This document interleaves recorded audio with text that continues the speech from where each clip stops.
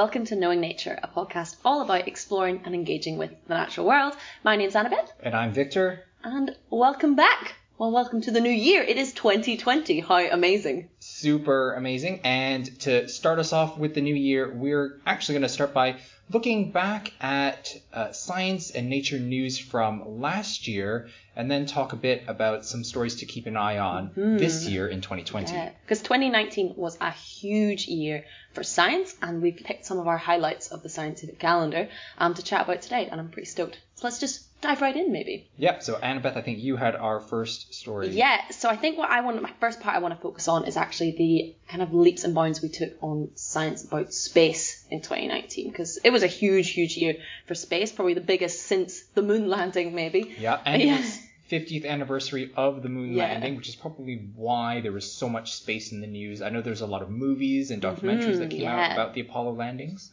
So kind of a beautiful symmetry in how much more we kind of learned about the space around us and out there. So the big things that happened in space this year: China managed to launch a probe that actually landed on the dark side of the moon, which is quite exciting. First lander to anything to have landed on the far side. Yeah, exactly. There was also a spacecraft that was able to be powered by sunlight, had huge sails, which was really, really incredible as well.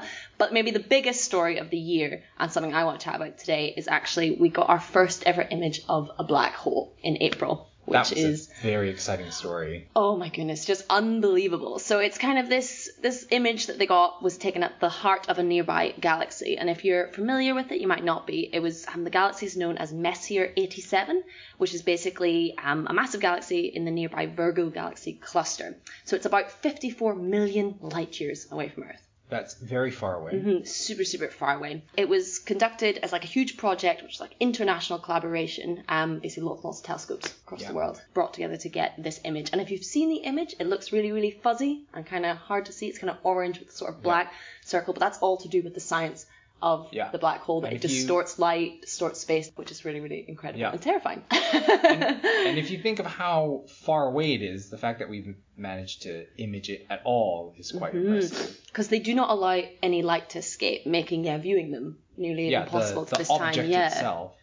So the photo was actually of material around the outside of the black hole. Yeah, exactly. It's a ring of light. That's what the scientists were looking for, because that ring of light is disrupted matter and radiation. Because black holes just eat everything. Yeah.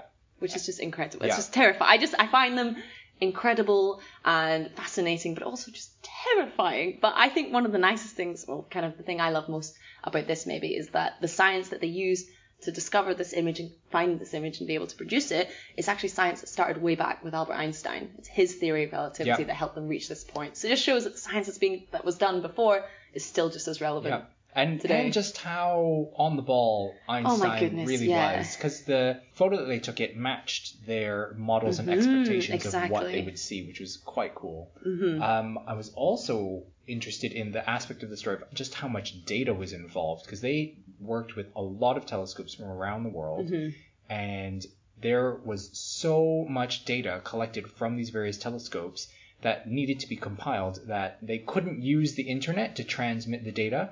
They needed to load the physical hard drives onto planes and fly them all to one space. Like, that was the fastest way to do it, was to take a plane and fly all the data, all the hard drives, plug them all into one place so they could then do the analysis. The information was so large, it needed a plane for itself. Oh my goodness. And so I thought that was one of the most incredible stories about space that we got from this year. Yeah, and just goes to show how important these kinds of international collaborations really are in science. We're at the phase now where we understand what big data and big data analysis, which requires international collaborations, what it can achieve.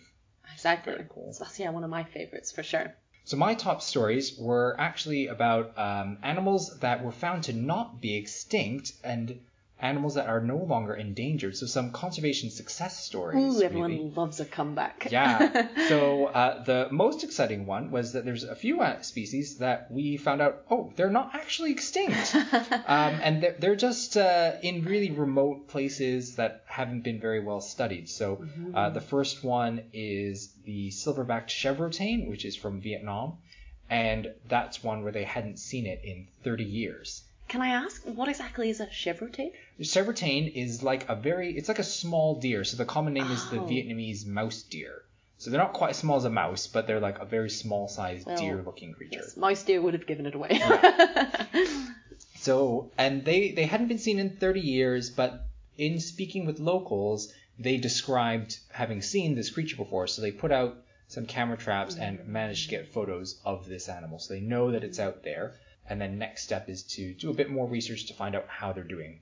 I think that's a great example as well of how much local knowledge can actually help scientists. That ever since it hadn't been seen for ages, but locals had an idea about it. And I think this is probably one example of many that we've actually discovered more species species that they thought were extinct and weren't, because of just the locals they're the best knowledge in the lands about it. Absolutely. And I think we'll see a lot. I mean, this has been really picking up in science for the last few decades or so, is really working with local communities who, they have that knowledge. The outside, university experts it's not the only type of expertise. And I think we're going to see a lot more of that. There was also a type of bee. It's actually got like really big jaws that hadn't been seen in decades. Oh my goodness. But then again, it had been a few sightings of it more recently, and in 2019 was the first time that they managed to take a video recording of it.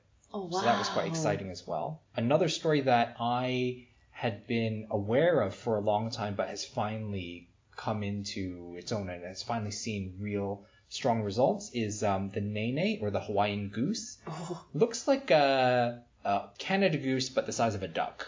Oh, so kind of maybe has the cuteness of the Canadian goose, but maybe without the ferocity? Yeah. They're very cute. They're very friendly little birds. So, as the name suggests, the Hawaiian goose, they're from the islands of Hawaii. And again, if you go back a few decades, their population had crashed to as few as maybe 30 individuals, like 30 individual birds. Any particular reason why their population crashed? It would have been habitat loss and also the introduction of things like rats and cats onto the islands of Hawaii. They would go after the eggs and the birds. The usual suspects. Yeah, basically. So a UK-based conservation organization that I used to work for, actually, they started a captive breeding program over here in the UK and have been reintroducing the nene back to the Hawaiian Islands after doing some work to make sure that the goose is going to have sufficient suitable habitat for them back on the islands. And now the population has rebounded.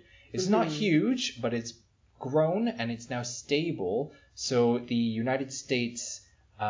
huge success, though. Yeah. So the United States the Fish and Wildlife Service, I forget the name of it. So the United States sort of environmental agency has upgraded them from endangered to threatened. Woohoo! But still goes to show you that captive breeding programs, they're not just greenwashing, they can be successful. Yeah, that's a really, really good example, because I think a lot of people have they don't know how much investment to really put into captive breeding programs and to whether they're successful. I think a great example of that is general giant panda captive breeding. I think in the UK anyway, they seem to have a bit of problem looking at you, Edinburgh Zoo pandas. But yeah, generally, but in China, I believe they're having a bit. They're having success. Yeah. The panda has actually also recently been upgraded in its status because of captive breeding programs have been successful. Although it is a huge amount of resource that's been put into it, but it can work. Yeah, so I think this is a great example that captive breeding actually does work and can help bring species back from the brink of extinction, which is the goal. Yeah. Amazing. So an animal story that I absolutely just adored from 2019. It's a bit of a fun one, but it happened out there in September. And I definitely think that hide and seek is a game we all enjoyed as children. But researchers in Germany discovered that rats also love playing hide and seek, and not for any kind of food reward, but just actually for fun. Basically, the rats learned to look for the hiding experimenters, which was a person, and all but one learned to hide from her. And the only reward the rats actually received in the experiment was the experimenter tickling and playing with them. So it was a group of neuroscientists in Germany, and they basically spent several weeks hanging out with the rats in a small room filled with lots of boxes. And they found that the animals were really quite adept at playing hide and seek, even without being giving food as a reward, which is huge, absolutely huge. They even recorded the rats making joyful leaps at being caught, and ultrasonic giggles, which can't be heard through the human ears, but they had recording equipment set up to actually record these. And they were enthusiastically engaging in the game, looking, as they say, frantically for the experimenter. I don't know how much anthropomorphization there is there, but yeah, they were squeaking. They seemed to understand what it means to hide, and preferring opaque boxes to clear ones, which is incredible, and remaining silent until found. And frequently when they were found, they would kind of tease the experimenter and run away and hide again. I think I just love this story, not just for how fun and charismatic and sort of, just a bit of a giggle it is, but I think it's really important to bear in mind just actually how complex the idea of hide and seek is. It's involving like changing in the role between being the hider and the seeker, and the rats learnt to do this really quickly within weeks, all without the sort of classic rewards that food usually plays in these sort of behavioural experiments with animals. They concluded that the rats learned to play this game just for the joy of playing it, which is really kind of creepily similar to why human children play the game as well. And this just offered huge insight into play behaviour, which is an really important evolutionary trait amongst mammals. It teaches them many skills. Like, lots of animals play to actually teach them skills they're going to learn and need, like hunting and pouncing and sneaking up and things like that. Although I do think that this also makes that perspective on play, it kind of makes it more complicated, because it shows you a bit that this play behavior that mammals have isn't just a survival mechanism, right? Because in these rats, they were playing not because that's how they would get food. It's just they would get another stimulus that they enjoyed in some way. Exactly, yeah. So it kind of brings this whole kind of behavioural argument then. How much do animals show and feel fun and joy and this kind of emotional radar that hasn't really been kind of explored fully and to the extent. I think this model of looking at rats and their sort of enjoyment and fun and learning to play hide and seek is quite interesting to actually help study then brain activity in humans, because of sort of their, as the researcher said, their evolutionary proximity to humans, so that they've been around we've been around, being close to one another. Oh, I see, like physically close to each other. Yeah.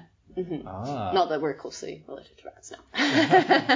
But I think that's just an incredible story, and definitely exciting to see in the next years and stuff where our kind of behavioral understandings of animals changes. And there's been some more recent research on, I think there's a few different dolphin populations that they've recorded like surfing waves for apparently no other reason than people surf, because it's fun for the joy of it. So I think I would imagine that in the coming years we'll probably see more of it. I mean, if we've seen it in groups as different as dolphins and as rats, then it's probably there in more different mammal orders. Who knows, but like even going further than the mammal orders, like how, obviously we think of mammals as the most evolutionary adapted, but actually there's like birds that show a lot of really complex behavior as well, don't they? Mimicry and everything. Yeah, so that might be interesting to see. Definitely one of my favorites from the year. So my other big news story that I came across in 2019 is one that comes out of the United States, and it is about citrus growing. So Florida is one of the major, citrus producers in the world, and they are facing a big problem with something called citrus greening disease. It's a bacterial disease that infects the trees, and it kind of clogs up the tree. It results in stunted growth, and the citrus fruit, they sort of go a green color, which is why it's called citrus greening disease. And eventually it leads to death of the tree. So it leads to reduced yields, and eventually the tree dies. So understandably very worrying for Florida, as this is a huge portion of their income, I guess, as well, agriculturally speaking. Holy crap. So the disease was present in Asia for years and years since. Is it invasive? The disease? Yeah, how did it get to Florida? So I'm not sure if they know how the disease got to Florida, although suggestion is probably its important movement of fruit and other things. So the disease that they know is transmitted by a small type of psyllid bug that feeds on the plant. So the mouth parts like pierce the veins and sort of drink the juices. And they were carrying the bacteria, which gets into the citrus trees. Gotcha. And because they move around from tree to tree, that's how the disease gets transmitted. Classic tale. Yeah. So, and that's why you don't import fresh fruit to different countries and things. That's why you don't sneak it through the border because it can carry this is what can happen. Serious diseases. Listen up, guys. Yeah. Don't sneak in your fruit. So what farmers in Asia have been doing for a while is actually spraying their groves with antibiotics. Ruh-roh. Yeah. Now, doesn't sound good. That should raise some red flags, just spraying antibiotics on orchards and things, because it can lead to the dreaded resistance. Yes, to bacteria being able to resist the antibiotics. And we know that in livestock, treating livestock with antibiotics is a way that antibiotic-resistant bacteria have evolved in the past. Like, we know that in recent years that has happened, and then those bacteria have moved into human populations, and now they're a problem in hospitals. Ruh-roh. So it remains to be seen whether or not we'll learn lessons from that, because in 2019, the Food and Drug Administration in the United States was going to approve broadening the use of antibiotics in citrus groves. Oh, goodness. They're already allowed to sort of use it in really emergency cases, but they were looking at broadening it. But the problem with this is that there haven't been very many studies on what is actually the best way to apply antibiotics to the trees in order for it to have any effect. Another problem is that the antibiotics do not cure the disease. They just slow the progression. Oh, so it's just sort of like putting a little extender on a time, the snooze button, if you will. Yeah, so it just buys a few years for the farmers, which can be important because farmers will kind of replace their groves every 15 years or so. Okay. So buying a few years can mean that trees that they've planted now have time to mature by the time their previous ones have died. The problem is that those trees, because of the way modern agriculture works, they're essentially clones. So if they're susceptible, all of them are going to be susceptible to the bacterial disease. Problem cloning. Yeah. And the antibiotics, they don't cure the disease. So what's their plan then? Well, it's unclear what the plan is. Because the other thing is that there don't seem to be good protections in place to monitor whether or not application of antibiotics is going to lead to resistant bacteria. There's not like a monitoring program at the moment anyways. So this is a story to follow because a lot of concern has been raised in the medical community because the antibiotics being used are used in medicine today. They're human antibiotics. Oh dear. So the scientific community is very concerned at that. So hopefully this is going to be looked at by a lot of universities and institutions. Hopefully they're going to be following it. A lot of eyes on it, yeah. Yeah. So we probably won't get any good details out this year in 2020, just because of the way in which research works and because you're working with plants. Everything takes a while. It's seasonal. But maybe later this year, but more likely next year and the year after, 2021 and onwards, we'll start to see results of what impact is this happening. Have we made a super bacteria? Yeah. Oh goodness. Other stories to follow. Yeah, because there's a good few that's kind of like watch this space really. Yeah, so 2020, that's big year for, again, space research. Yes. The European Space Agency and a few others are working together on the ExoMars 2020 launch, and that's going to be a rover. Yes, named Rosalind Franklin, which I think is just beautiful. Yes, because Rosalind Franklin is a great name for it because she is one of the key researchers in who identified the shape of the DNA molecule, the double helix shape. I think more recognition for women in science. I'm very behind this. So it's a key insight that allowed us to figure out how does genetics and inheritance work, and how does replicating itself, how does DNA replicate itself? Knowing the shape of a protein lets us know quite a lot about it. So that's gonna be a really, really exciting year for discovering more about Mars. Yeah, because this rover, and it's a very apt name because the rover is designed to look for signs of life. Signs of life. Excellent. The big question is there life on Mars? Yep. So it's super exciting. And so it's launching later this year, so I don't know when it's scheduled to land, but expect that this year. Another great example of a huge collaboration between scientists across Europe. Scientists in London working on it, scientists in mainland Europe as well. Yeah, it's really exciting. Building different components of it, and then it's all being assembled. Put together. Yeah, and now tested, and then shipped to the launch site. It's going to be very exciting. Yes, so keep an eye on that for sure. Other stories, like all the time new species are being discovered, so not just once thought to be extinct ones, but species that are brand new to science are forever being discovered. Yes. So keep an eye on that. A few recommendations from us if you want to keep up with science and environmental news. For me, I think quite a lot of the scientific journals and science magazines actually have podcasts as well nowadays. Which are great. Yeah, so the Science Magazine does a weekly news podcast. That's really good. And the journal Nature also has a really good weekly science news podcast as well. It's really well presented. It's quite accessible. Definitely one of my favorites for sure as well. Probably some of my favorite kind of sources to find what's going on in science at the minute are actually the website I Fucking Love Science. It's wonderful and really kind of snappy articles as well. If you don't have time maybe to read a whole scientific journal or anything like that, they can send the links into any papers or research that's going on. Yeah. And I also actually love using Reddit to look for what's going on in science, and they have quite a good subreddits and little channels all about science and nature, and you can even go into even deeper if it's molecular stuff you love, or genetics, or environmental, or technology. There's something for everything there, and I think it's really, really fun. And again, tends to be quite bite-sized, but with all the relevant links if you want to go a little bit deeper into it too. Yeah.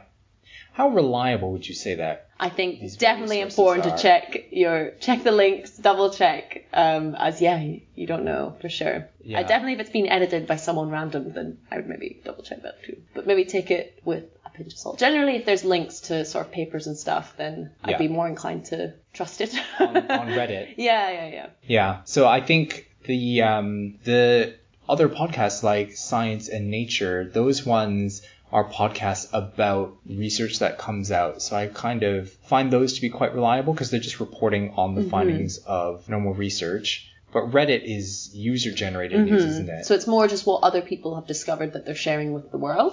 Which is quite nice. Which is quite nice. Quite like a kind of global user community feel to it. Yeah. But again. There's often people summarizing articles. A lot of the time, yeah. And then they'll provide links as well. Which is quite handy as well if you just want some snippets. Yeah. Check it out. It's quite nice. It's quite nice, that kind of crowdsourced Also, news. lots of cute pictures of baby animals, which is maybe why I'm on there the most. Oh, excellent. I think definitely using the news as a platform to find out what's going on in science actually makes it really accessible to bring up in conversation to people who might not be looking or interested in science. Like at dinner or anything like that. Oh, you wouldn't believe what I found on the news today and things like that. Yeah, it's a good kind of introduction to, especially for people who might not normally be really into nature, like they're not outdoorsy types or anything like that. Yeah. People will still follow the news. And I think that there will be a topic that anyone is going to be interested in science, because it's, science is everything in life, really. Exactly. And like everyone loves space, for instance. Yeah, I think everyone finds that kind of technology really cool.